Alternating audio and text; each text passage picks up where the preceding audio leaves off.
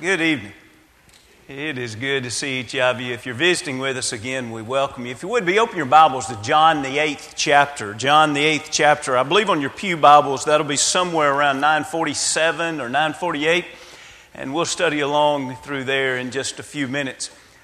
We are thankful for each one, our visitors. We're thankful for our newcomers, and of course there's a newcomers dinner tonight, and we will enjoy the time that we can spend together there.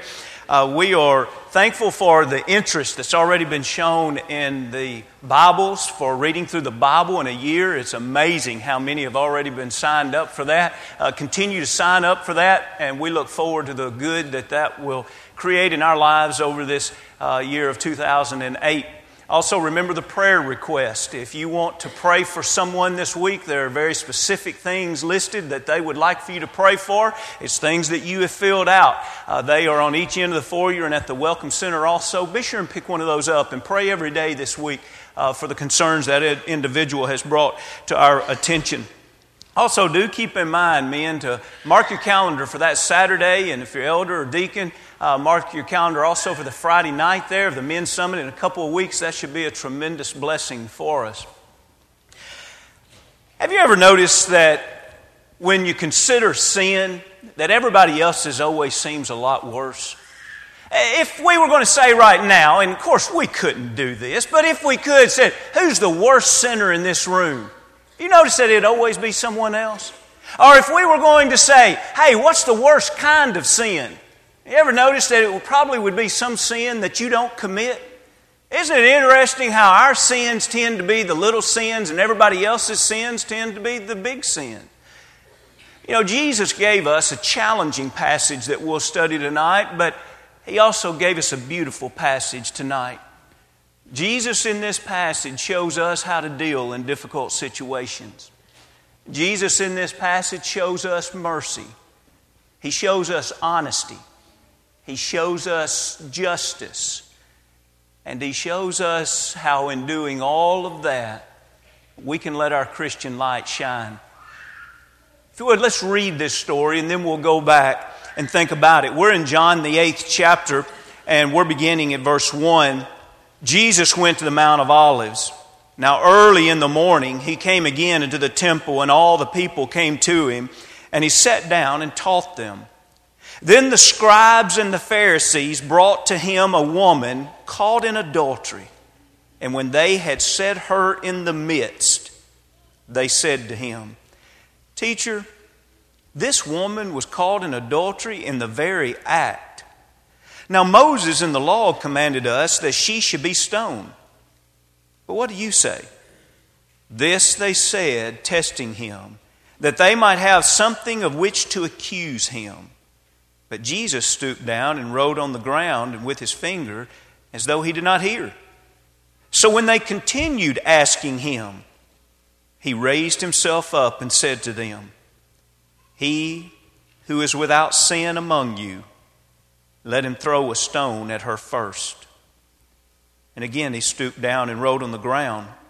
Then those who heard it, being convicted by their conscience, went out one by one, beginning with the oldest, even to the last. And Jesus was left alone, and the woman standing in the midst. When Jesus had raised Himself up and saw no one but the woman, He said to her, Woman, where are those accusers of yours? Has no one condemned you? And she said, No one, Lord. And Jesus said to her, Neither do I condemn you. Go and sin no more. Then Jesus spoke to them again, saying, I am the light of the world. He who follows me shall not walk in darkness, but have the light of life. I want to very quickly give you the conclusion of this sermon so that you'll see what we're working toward all through this. Isn't it interesting that the way John lays this out, that is the conclusion of the story of the woman that was accused of adultery? I'm the light of the world. Now, the question is, are we going to walk with the light or are we going to walk in darkness? And he closes out that by saying, but have the light of life. Are we going to have the light of life that gives eternal life, or are we going to live the life that is out in the darkness? Well, Jesus, I suppose I want to have light. I absolutely want to be a follower of you. Can you tell me what that would incur? What does that cost me?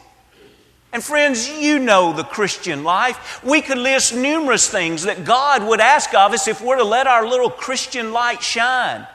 We know, for most part, what God would not want us to do that would put a bushel over that Christian light.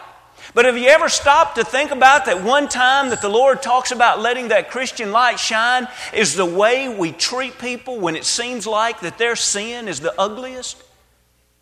Isn't it interesting that whenever we throw someone out in the middle and all we want is to see them condemned, it's almost as if Jesus is saying, now that's blowing out the Christian light. That's putting a bushel over the Christian light. And so all of us, we're working to this end in this sermon tonight. We all want to honestly be able to say, Lord, I want my Christian light to shine when people around me do the right thing and when people around me do the wrong thing. I want my light to always show you, to magnify how you would handle things. Let's break down a few thoughts as we look to the way Jesus would handle things. It starts out at the beginning, verse 1 and 2, a beautiful morning. Jesus gathers early from the morning of Mount Olives. He makes his way down into the temple, and they sat down to study. Jesus is the teacher, so he is the one setting. In their day and in their culture, it would be just the opposite of what we're accustomed to, where the teacher stands and everyone else sits. It would be just the opposite. So Jesus is the one in authority here. He's sitting down, and apparently all the others are standing. But then they're interrupted. Did you notice there in verse 3, they find that there's a sinner cast in the midst of them. It's interesting to me how verse 3 literally ends by saying this woman caught in adultery, that they had set her in the midst. Now, why didn't they go ahead and take her over to the Sanhedrin court? And why didn't they go ahead and take care of this official business the way that it ought to have been taken care of if actually she was caught in the very act of adultery as they said? Well, you and I have probably already put this together. Their desire was not to bring justice to this woman. Their desire, as the text clearly states in verse 6, they were testing Jesus. Now note, they didn't care what it cost this woman in order to bring down Jesus.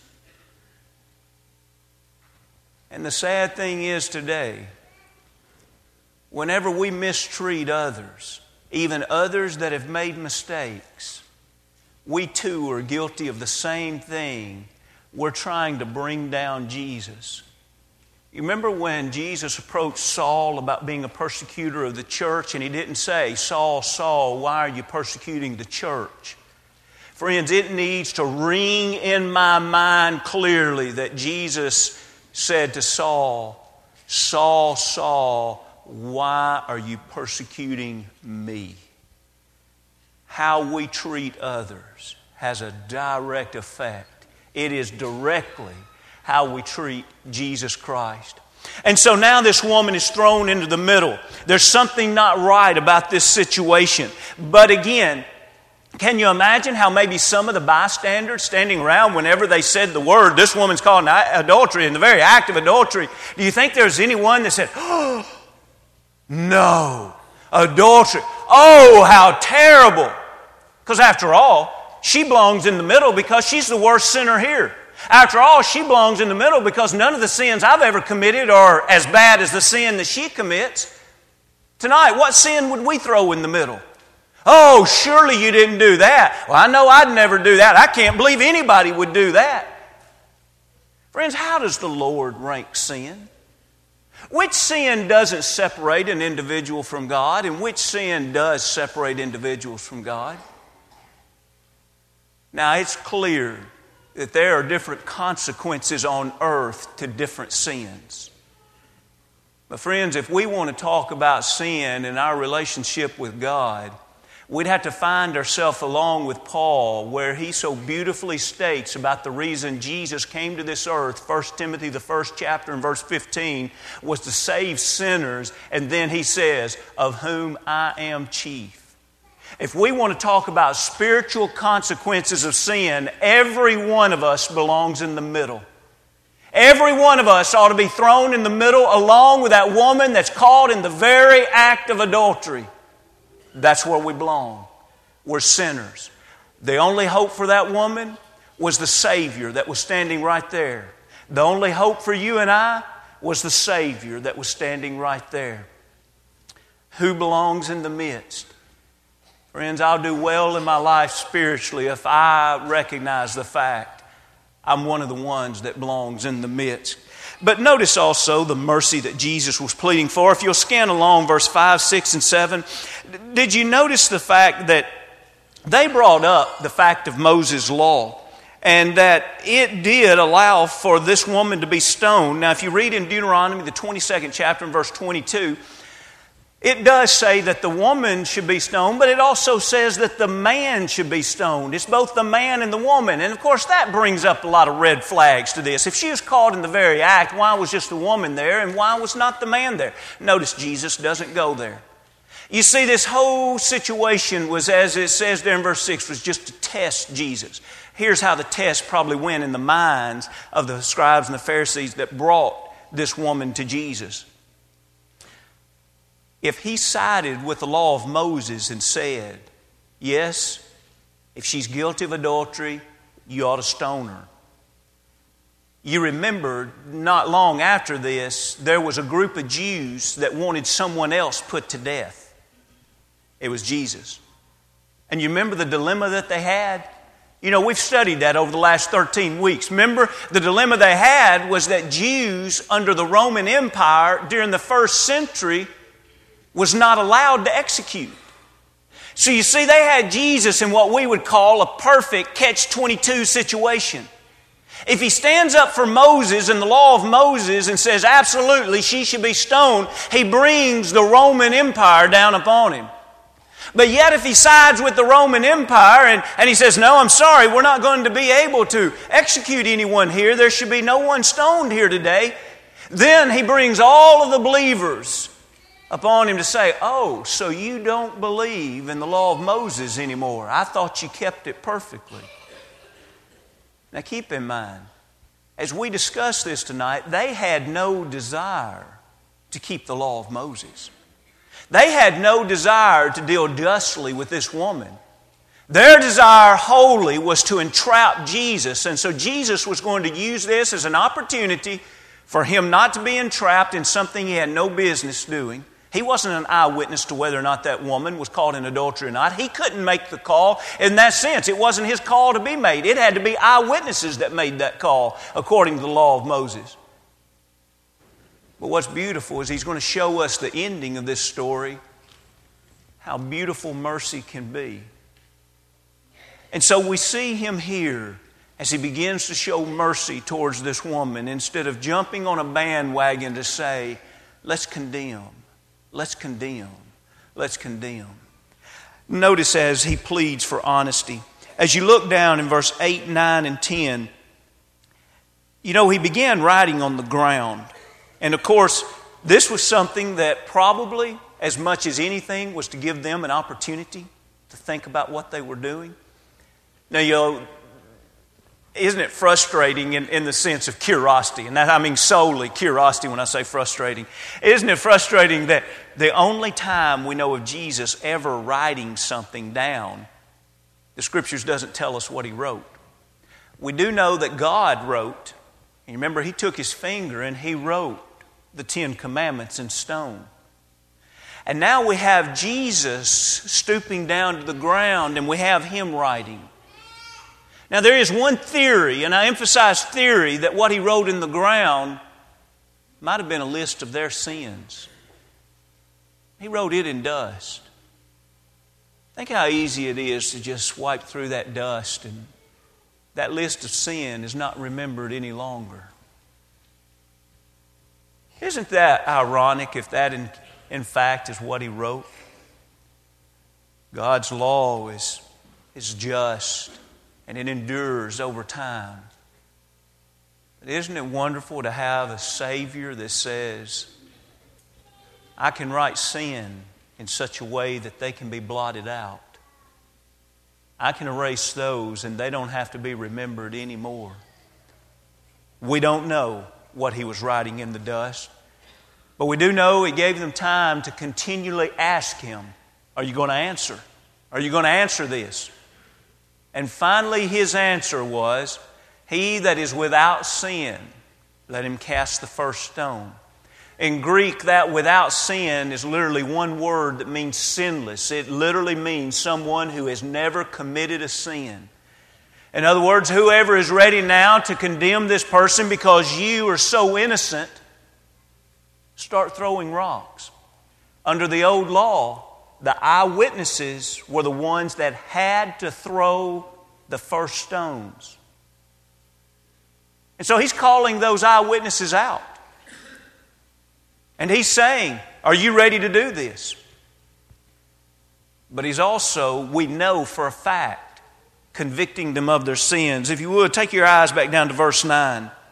Notice when they heard this, it says, being convicted by their conscience, went out one by one, beginning with the oldest, even to the last.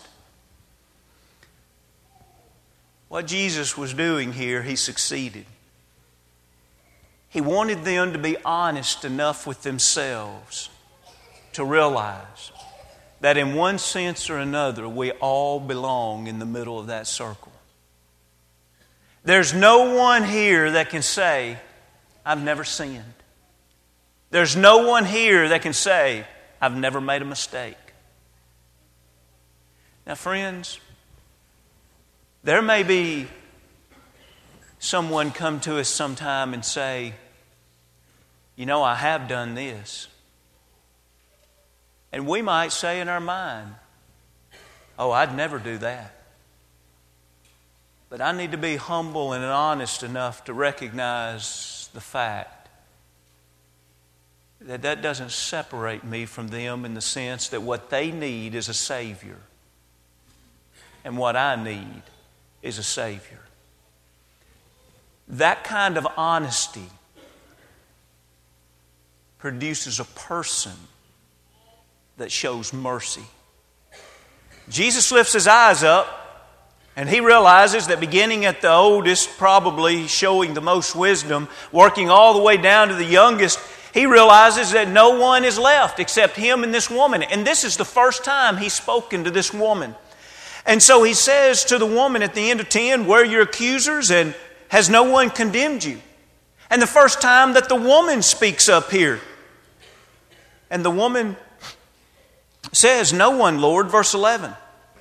And Jesus said to her, neither do I condemn you. Go and sin no more.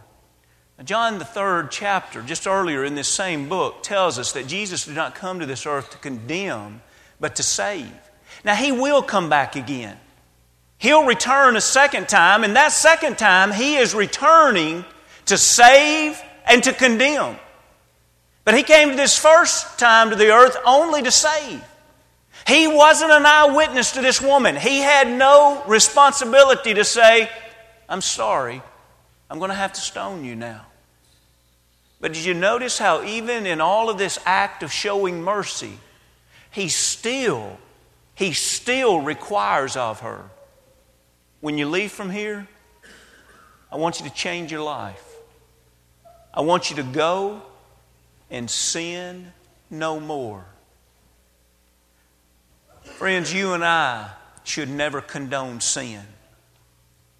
You and I should never support a sinner in their sin. But there is a major difference in condoning sin and being a person that doesn't show mercy. Let's make sure that we're always merciful. Let's make sure that we're always honest with ourselves, because that helps us to show that mercy. And let's make sure that we're always just. We do need to live a better life. We do need to live for the Lord. And whoever comes and seeks God's forgiveness, they need to be granted that forgiveness by the church family, but they need to be encouraged. Go and sin no more. And now here we are, just as promised. We're back to that same conclusion. Hear a version of it one more time as you look at verse 12 again one more time. Then Jesus spoke to them again, saying, I'm the light of the world. He who follows me shall not walk in darkness, but have the light of life.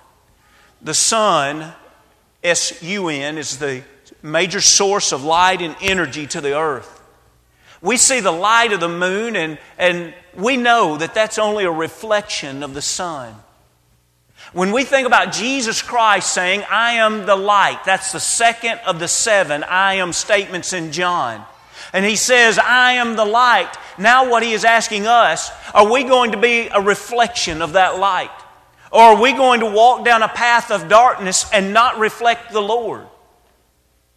Now after these previous 11 verses, it becomes kind of clear what might be on the writer's mind here and on Jesus' mind by linking all of this together. How we deal with others in difficult situations shows a whole lot about whether or not we have the Lord shining in our life and whether or not we're shining Jesus, as we just sung tonight, in the light of others. When little children sing this little Christian light of mine, it's precious to the ear because the message is so powerful.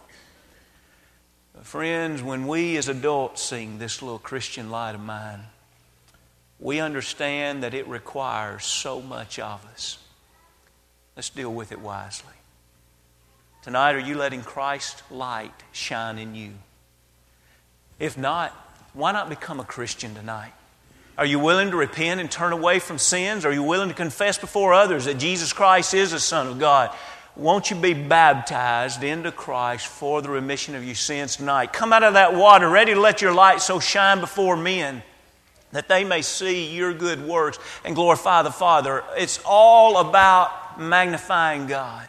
Maybe somewhere along the way as a Christian you've lost that reflection. Maybe you haven't dealt wisely in your relationship with God, or maybe your relationship with others. Let's make sure that we're right with God, that we're right with others. And let's leave here tonight with a desire that tonight and all this week and all of our life, we want to reflect Jesus. Jesus found Himself in some difficult situations, but He also found the righteous way through them every time.